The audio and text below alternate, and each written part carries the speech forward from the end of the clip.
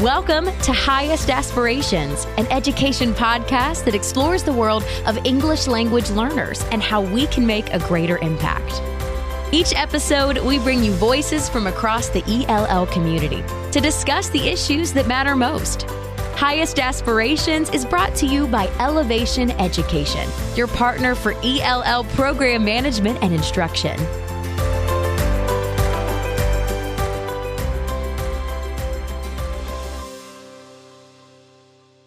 Hey everybody, welcome back to Highest Aspirations. I'm your host, Steve Sofronis. I'm really excited about this episode as we have our first international perspective on EL education on the show. We have Paula Marcus with us, who comes to us from Toronto in the province of Ontario. Speaking with Paula really helped broaden my horizons of what's happening in EL programs outside of the United States. She discusses many of the issues that we've addressed on Highest Aspirations, like high expectations, strong welcoming orientation programs, social services, teacher preparation programs, and the role of technology in teaching English language learners. But I think the perspective from Canada is going to give us a little bit of a different flavor, and hopefully there's something that we can use to address the needs in our own EL programs here in the United States.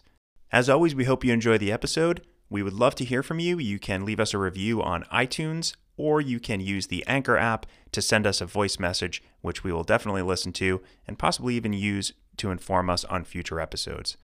So without any further ado, here is my conversation with Paula Marcus. How do educational systems in Canada support highly diverse populations of students? What supports are in place to help newcomers and their families succeed in their new country? What can ELL stakeholders in the United States learn from our colleagues in Canada? We discuss these topics and much more through the lens of the province of Ontario with Paula Marcus. Paula is a former ESL coordinator for the Toronto School Board and sessional lecturer at the University of Toronto. Let's get started.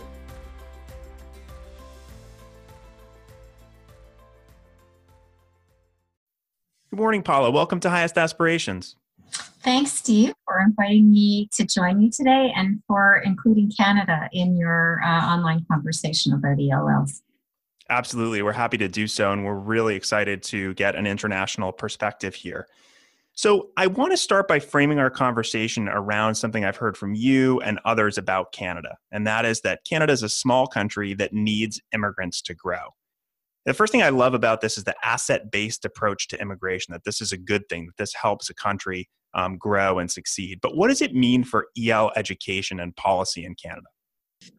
Well, it's true that as Canadians, we do try to take the approach that everybody who is coming to live here is an asset to our country. Everyone wants to contribute positively to Canadian society after they come here, and everyone wants the best for their children and their families. So how some of these views are expressed in ELL policy, and I want to start by saying that I can really only speak about Ontario, the province of Ontario, because this is what I know. It is Canada's most populous province, but there are 9 other provinces and 3 territories, and each one of them does set its own policy. So I'm only speaking about Ontario. But we have a policy for supporting English language learners. And I think a lot of the things in it do reflect an asset-based approach for English language learner education. For example, there is a section in the policy that states that, of course, we do support separate and targeted ESL instruction for learners, but that should only happen for part of the day, so that all students, all English language learners, know that they will be in an integrated setting with their English first language speaking peers for at least part of every school day. So we don't have them completely segregated ever, and I think that's an important part of our policy. As well, one of the things that shines through really clearly in our policy are that we have high expectations for all of our newcomer students, as we do for all students in Ontario. So when we're adapting our classroom program for English language learners, we keep those high expectations. We don't reach back to previous grades in order to modify their program. But instead, we modify the grade level curriculum expectations so that they align with the students' current level of English language proficiency. So that's how we keep them on a high academic level commensurate with their age and their grade level ability, and we continue to focus on high expectations for them while adapting their program for their current level of English. We also try to include all or as many language communities in the conversation and in receiving information about education in Ontario. So for example, if you were to go on the Ontario Ministry of Education website, you would find a very large section of information for parents translated into, I think they have at least 25 different languages. So when a new family arrives here speaking Mandarin or Farsi or Pashto or Tagalog or any of the 100 plus languages that we might see in Ontario, they might be able to find information about a wide variety of topics relating to the education system, all for free in their language. So that's another part of our policy and education for English language learners. We also put a focus on making sure that every school and every school board has in place a set of welcoming and orientation procedures for all newcomer students and their families. And that's part of the policy too. So it makes sure that every school board is thinking about everything that they can do to make the arrival and the orientation experience for newcomers as pleasant, as inclusive, as supportive, and as diverse as possible. Go ahead. Sorry, there's just one other thing that I want to mention. And that is that in terms of standardized testing, we do have a lot of accommodations and exemptions for English language learners who are in their first years of schooling in Ontario. For example, there's a grade 10 literacy test, which is a credentialing test for every student. They have to pass it to get their high school diploma. But English language learners can opt out of that and instead take a 110-hour course that covers all of the literacy skills that are tested on the literacy test. And over the span of 110 hours, they're going to get a deeper and more thorough understanding of literacy skills. So that's another thing that we do to support them. That's great. So I take a few key highlights out of that. The first thing that I think is key in no particular order, but the idea of welcoming procedures, orientation procedures that seem to be somewhat standardized in Ontario so that each school district has the tools and are equipped with the information and the procedures they need to work with students coming from a variety of different places. I also love the idea, and I hear this a lot about sort of maintaining, we call it here, this term rigor is kind of taking over, I think, in terms of just keeping expectations high for English language learners, just like for other students. And I'm hearing that a lot from people here in the States, but it seems to be a little bit more sporadic in terms of where that's happening.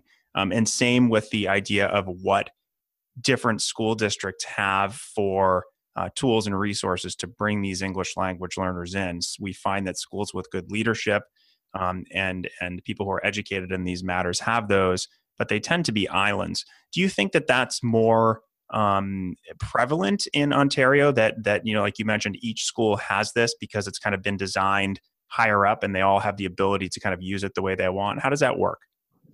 Well, so when I talk about high expectations and making curriculum modifications in Ontario, just like in any school district across Canada or in the United States, there's a provincial government set of mandated curriculum expectations or outcomes, right, that students are expected to have achieved by the end of a particular course or school year.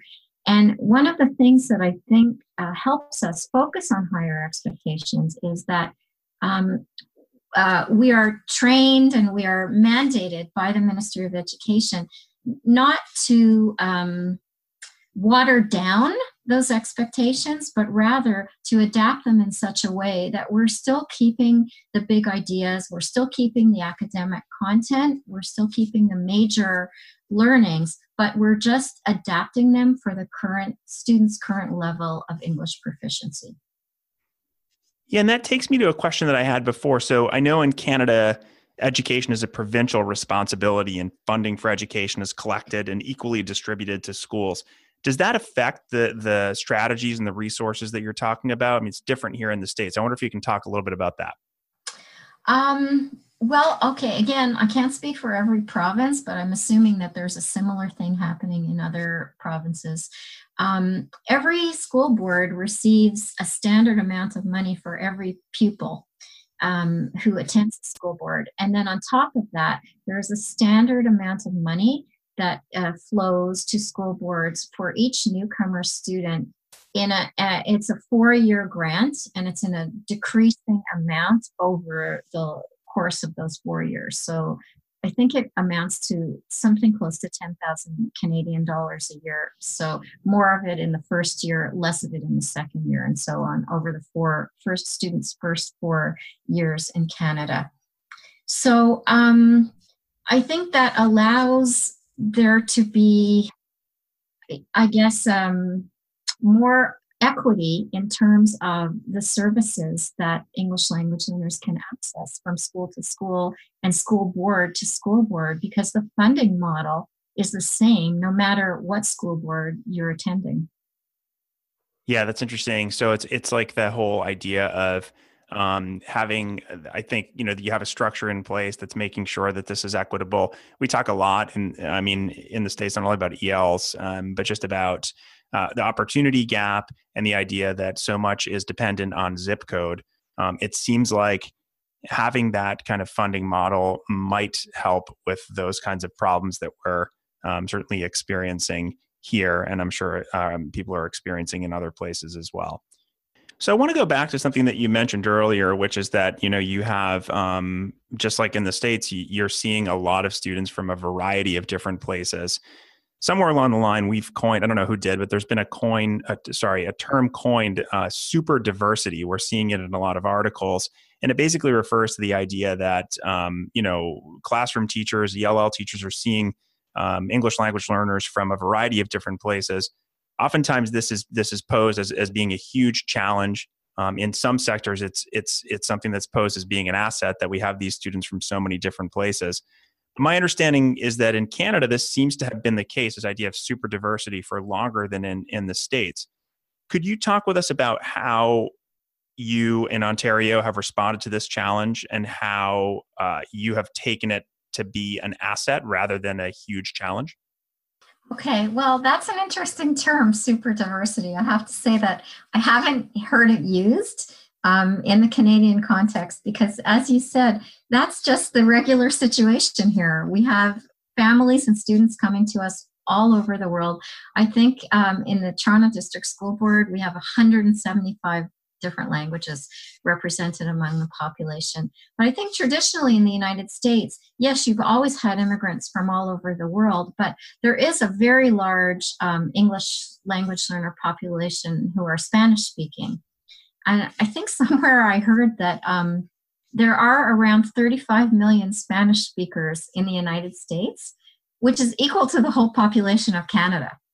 So it goes to show you how, there is one really huge majority group of English language learners in the United States that hasn't ever really existed here in Canada. So, I think our historical contexts for diversity are somewhat different. Every time the political winds change somewhere in the world, Canada will see an influx of immigrants and refugees and refugee claimants from that particular area speaking that particular language. So, over the course of my 30-year career, I've seen a lot of people in the 80s coming from Iran who spoke Farsi because of the political situation there at the time.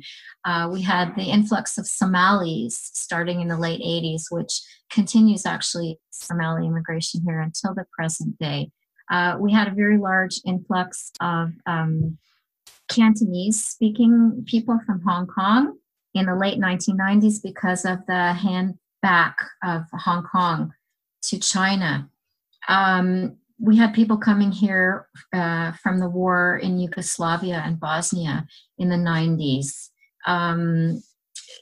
You name it, whatever's happening in the world. The Syrian refugee crisis, we've had a huge upswing in speakers of Arabic coming to Ontario in the last few years. We have a really large population of immigrants coming now from the Philippines, mostly speaking Tagalog, but speaking some other languages as well. So it's just a huge, wonderful mashup of people coming from all over the world, speaking all languages and bringing with them their rich backgrounds and experiences, which, you know, we really feel enrich Canadian society and make it more diverse, more exciting, and give us more viewpoints to look at the world from. So some of the things I think that where we do have this asset-based approach in our education system would be, we have a program in Ontario, it's called International Languages. So unlike the US, where you do have bilingual education and predominantly Spanish-English bilingual education, but other languages as well, we don't have that here in Ontario because there are just too many large language groups to be able to support that kind of initiative. It would be extremely difficult to find the trained educational personnel to do that and to find the locations. So what we've done instead is to create a program of helping students to maintain and develop their home languages, which is called International Languages, and it's funded through our Provincial Ministry of Education. And students can take courses. They're often after school, they might be on the weekends, but sometimes they're also integrated within the regular school day. And of course, there's no charge for any of this. And they can take courses in their home language in dozens of different home and community languages, that anyone can take these courses. So for example, you might come from a Spanish-speaking home, but you're just really interested in learning Japanese. And so you can go to a Japanese international language class.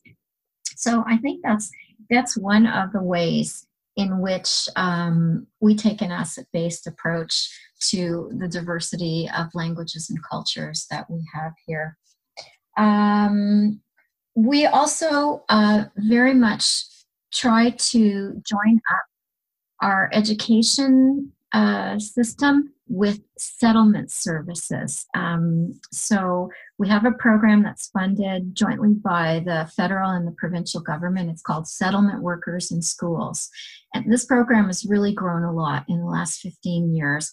And it provides trained school settlement workers who are on site in basically every school in the Toronto District School Board, or sometimes they're roving around from one school to another, to help immigrant and refugee families and their children to adjust to life in Canada with all of the challenges that someone moving to a new country might encounter, everything from employment to housing to medical care, to connecting with resources in their home languages, understanding the school system, all of it. So I think that's another service that we have here that really looks at newcomers as, yes, they come from their own countries. We're not trying to negate the experiences of and the rich backgrounds they have of living in other countries and cultures, but we want to help them get oriented and adjusted to Canada, and settlement services really play a part in that. Yeah, and it certainly sounds to me like these services are as much about integrating into Canadian society as they are about allowing these newcomers to maintain their own languages, to maintain their own culture. And certainly there's a lot of research out there, particularly now, and it's actually a lot of it's geared toward early childhood, but I think it applies to everyone, that maintaining that language allows for future success. So I guess my next question here, I guess, is more anecdotally. I don't know if you have research at your fingertips to talk about this, but what do you see happening in where you are with these students after they receive these services? Like, what do you think the main benefits are if you speak with these people or you see where they go in 2 years or 5 years or 10 years that these services have really allowed them to do? Mm-hmm. Well, certainly in their first years in Canada, I think newcomers to Canada are extremely appreciative of the services, because in many cases, it's the settlement agency, especially for refugees, it's the settlement agency that will hook refugees up with a permanent and stable place to live, with an apartment or housing that they can afford in a community where they're comfortable.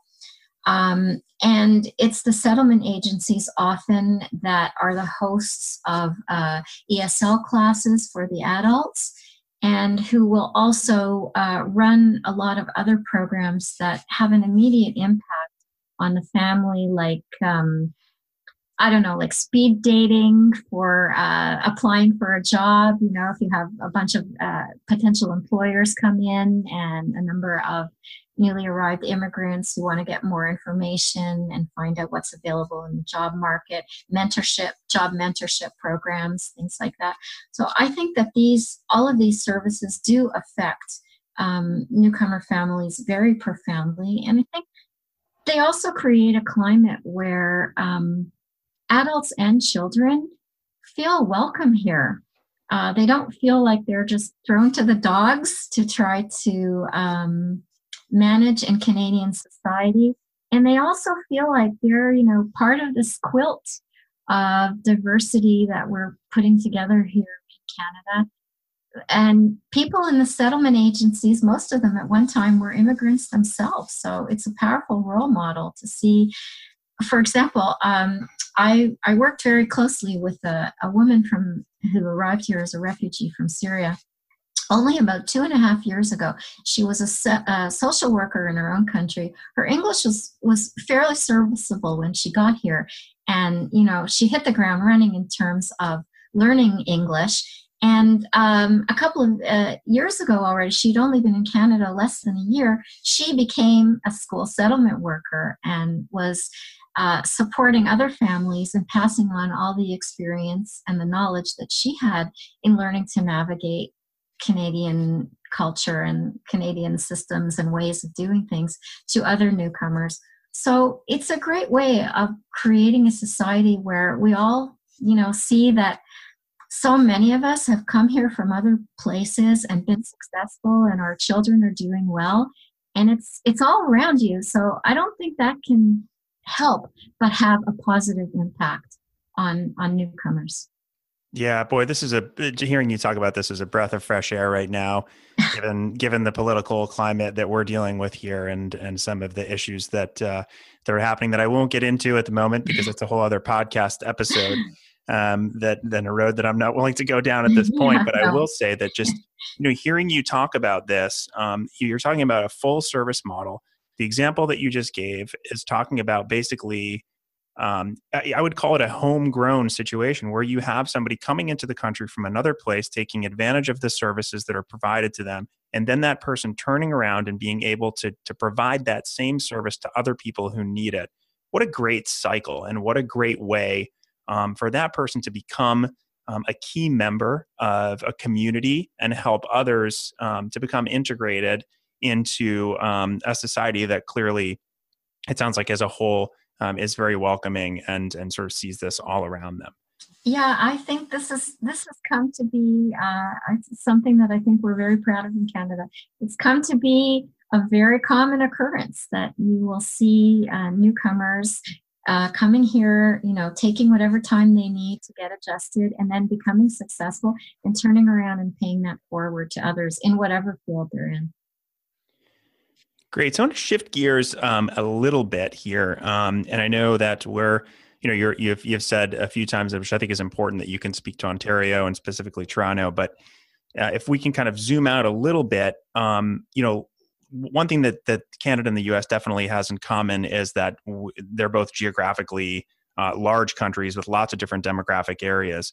So I'm curious to learn how people in organizations in different regions have responded to new populations coming in. I can imagine that immigrants coming to Toronto, which you sort of just described, probably have a very different experience than those coming to a place like Fort McMurray. I did my research and checked the maps a little bit and looked around at different regions. So I wonder if you might be able to give us at least sort of a glimpse of how maybe it's different in a rural area or different where there's lots of industry as opposed to a big city. Mm-hmm. Well, it's true that Toronto is probably, the most linguistically and culturally diverse city in Canada. I think you'd be surprised by how diverse a place like Fort McMurray is as well. People are newcomers to Canada are maybe starting off sometimes in some of Canada's larger urban areas like Toronto, Montreal, Vancouver, Calgary, but often for employment opportunities, they're moving to smaller places, and that's having the effect of making a lot of those smaller places more diverse. So I know, for example, like Fort McMurray has a fairly large Islamic school there, because there are a lot of people who've moved there from various Muslim countries and wanted to send their children for a religious education. So really more and more, we're seeing the level of diversity, cultural and linguistic diversity that we have in the largest urban areas. It's permeating down to mid-sized communities, and even now in small communities, like a couple of years ago when we had like this countrywide mobilization in order to fulfill our, at the time, new Prime Minister's promise of bringing in 25,000 Syrian refugees in 3 months.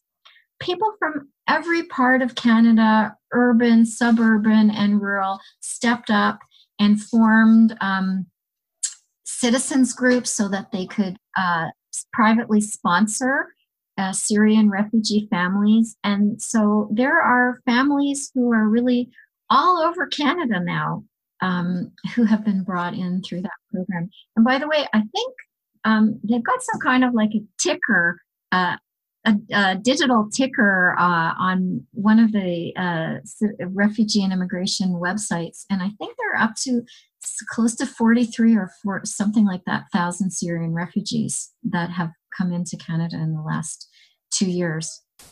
And that's amazing. On everywhere. Yeah, that's amazing. I love it how you describe how sometimes they start up in the bigger cities and they sort of it permeated out, and that's got to be great just for establishing those smaller communities also as multicultural, multilingual places. Yeah. I will say one thing, and it's, I hesitate to make generalizations, but, sometimes if I'm asked or if I think about like, what's the one defining characteristic of Canadian culture and the Canadian psyche as a whole, I would say, and probably if you asked people, a lot of them would say the same thing. It's diversity.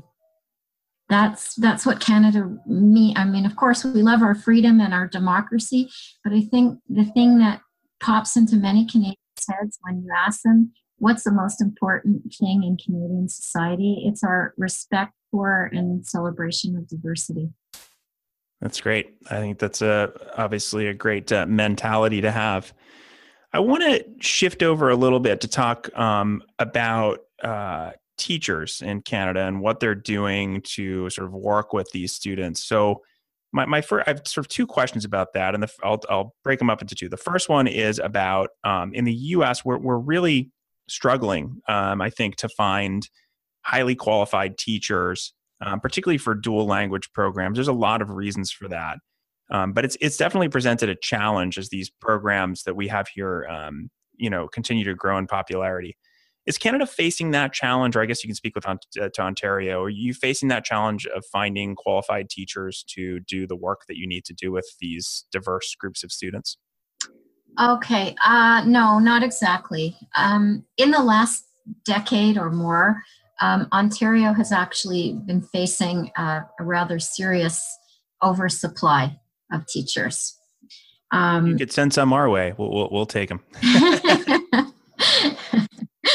And they're probably some of them are going to the States, but they're going other places too. A lot of them are going to China and Japan after they graduate to teach, and all over the world, because in the last decade or so, the jobs have not been here due to changing demographics and due to about 15 years ago now, the government changed the high school system. It used to be a 5-year system. We used to have a final year that was called grade 13. And in fact, when I was in high school, I did grade 13 and my children did grade 13. About 15 years ago, they scrapped it. And so now we only have 12 years of school.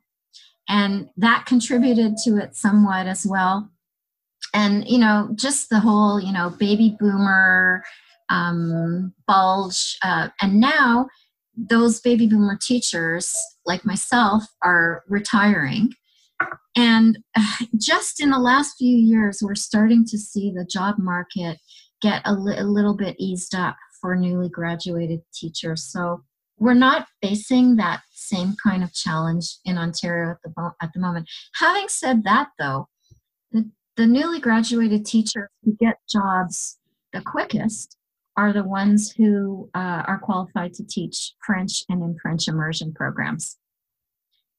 Right, because they're able to do those dual language That's right. programs. What about teacher education and professional development? How, in your experience, how are Canadian teachers prepared to work with ELs? And I guess I'll preface that by saying that almost everybody that I speak with about teacher preparation and teacher education in the United States says they are not prepared to work with English language learners. Very few of them have the coursework or the experience to do so. Mm-hmm. Okay. So a few years ago, the Ontario government, which is also in charge, we don't have any private universities in Canada, right? All of the universities are publicly funded and publicly supported. So even your top level universities in every province across the country, those are public universities, and anyone can attend there and pay the provincially set tuition fee. So about 5 years ago now, maybe a little bit less, the government changed teacher training programs from a 1-year post-BA program to a 2-year program. And I think everybody in the education community sees this as a good thing, because there's so much more now to learn and to be aware of and to master as you become a teacher, that teacher trainees can really benefit from the extra year, not only of practical experience in classrooms, but also of having the opportunity to study more about how to support all the diverse groups of learners that they will be teaching in their classrooms, students with exceptionalities and special education needs, as well as students who are learning English as an additional language. So now we have a 2-year teacher training program in all of the universities that offer teacher training courses.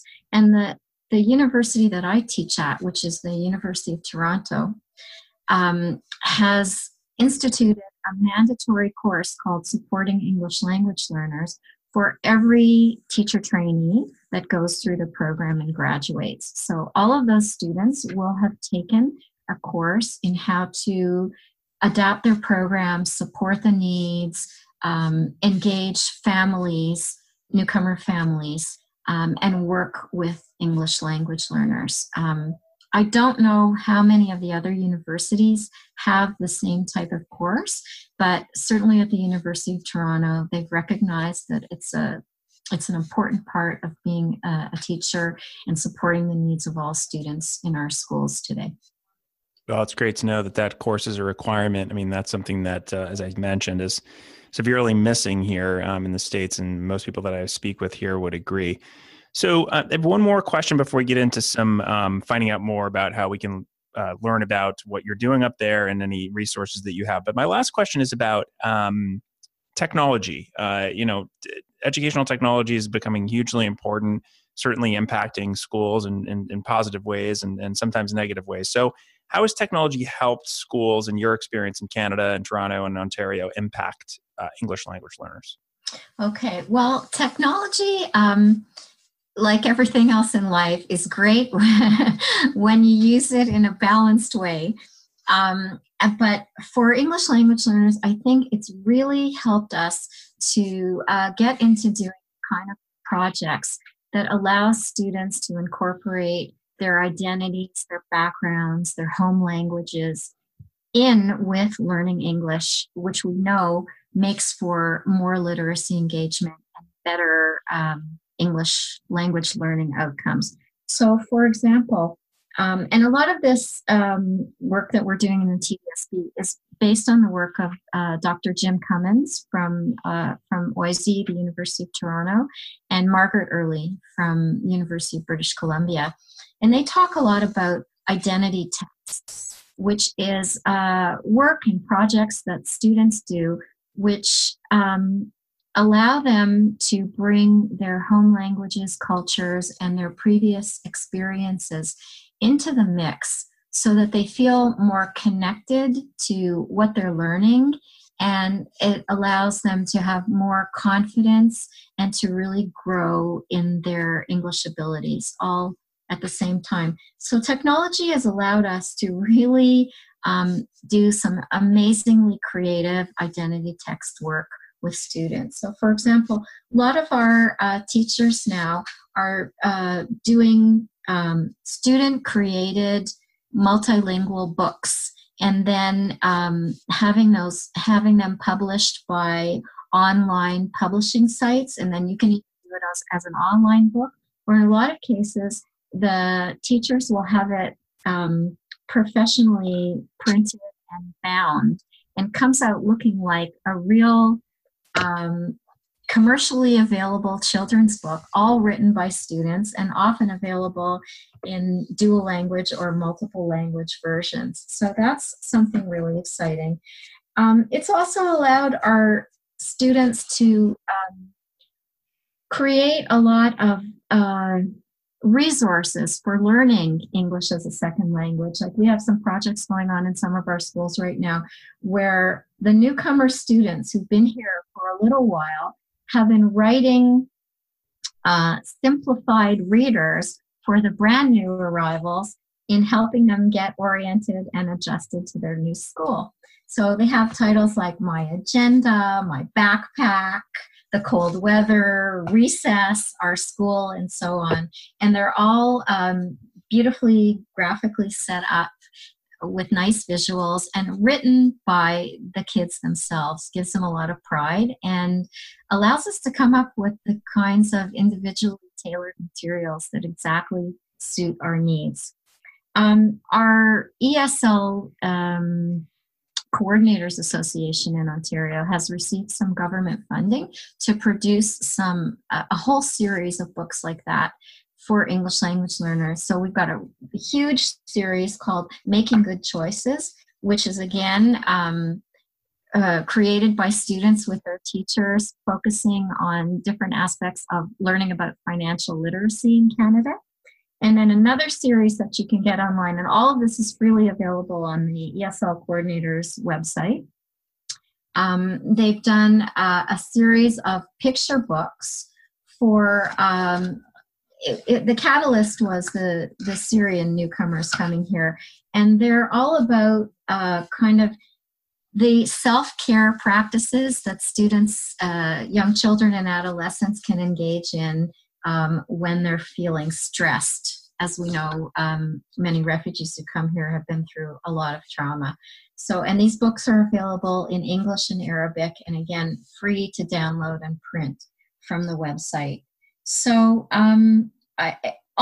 we've done a lot of digital storytelling, movie making, allows the students to incorporate voiceovers and texts in their own languages and photographs of their countries, to interview their family members, and to really produce materials, multimedia projects and materials that reflect their lives, their experiences, their backgrounds. And this really goes a long way in helping them feel more confident here and in adding to their English language development. That's great. I take a couple of key points from there. First of all, the incredible amount of personalization and that you can get to using technology to address the specific needs of specific groups of students. And then I also see a trend here with what you were talking about before, when somebody who is a newcomer utilized the settlement services and then was able to work for them. Well, here, students who are newcomers are using resources that are given to them, but then when they're able to, using technology, they can create resources for others. So it just seems like this wonderful cycle where there's a need, and the person that's addressing that need is a person who's been through it before, and also a person who will learn more of the language by producing these things in whatever language is necessary. So that's amazing. I love that. And I think that answers part of my next question, which is I wanted to ask you if there's any books or resources that you would recommend to us that have had an influence on you either personally or professionally. I think those resources will definitely link to those because I think those sound great. But is there anything else that you'd recommend as people start to think about doing this work, and maybe they're thinking about what's happening up in Canada or in Toronto based on what we've talked about today? Okay, well, one book that I'd like to mention, and I'm going to mention it because it's from a Canadian author published by University of Toronto Press, is called Supporting Refugee Children, Strategies for Educators. And it's written by Dr. Jan Stewart, who is a professor at the University of Winnipeg in Manitoba. She is, I would say, Canada's foremost expert in supporting refugee children in both in schools and in the community. She's done an incredible amount of really fine work on this topic. And I would highly recommend this book. There isn't a lot out there like it, and Jan Stewart has done an amazing job, not only of detailing all of the experiences that refugee students may go through, but also in presenting a lot of really fine lessons where we can work not only with refugee students, but with other students who are in school with them to help everybody understand what refugee students may be going through and how to support them better. So that would be one book that I would definitely recommend to your readers that they might not be familiar with.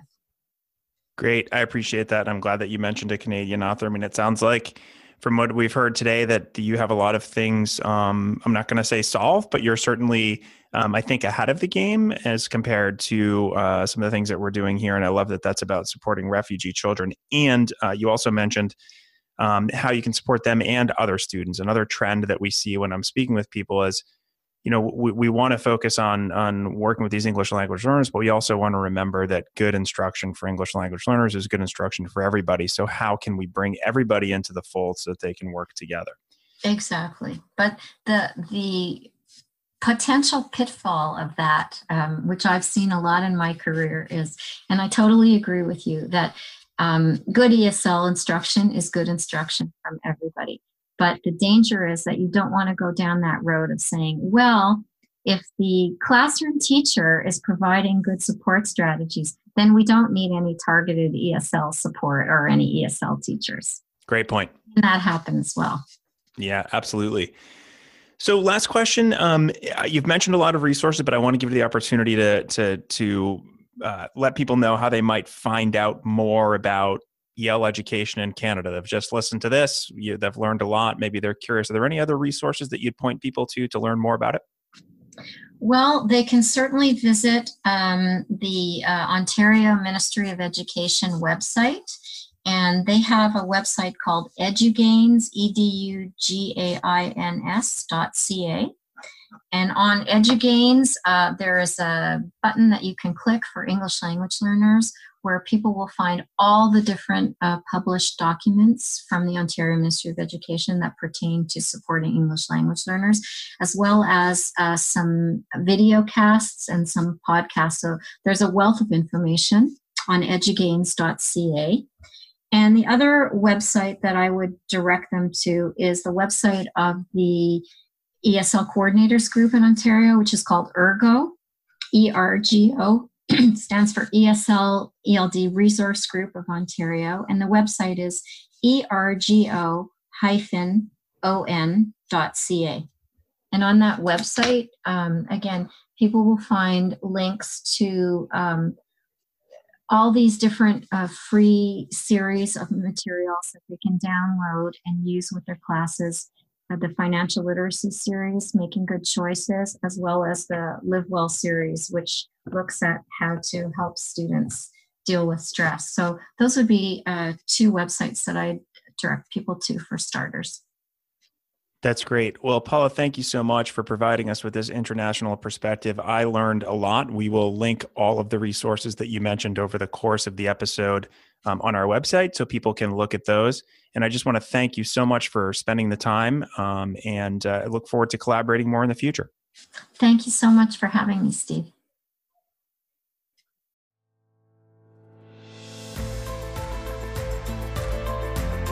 Thanks for listening to Highest Aspirations. If you liked our show, please be sure to join the ELL community at elevationeducation.com/ELL community, where you'll find all the episodes of Highest Aspirations and other resources to help educators maximize the impact on their English language learners.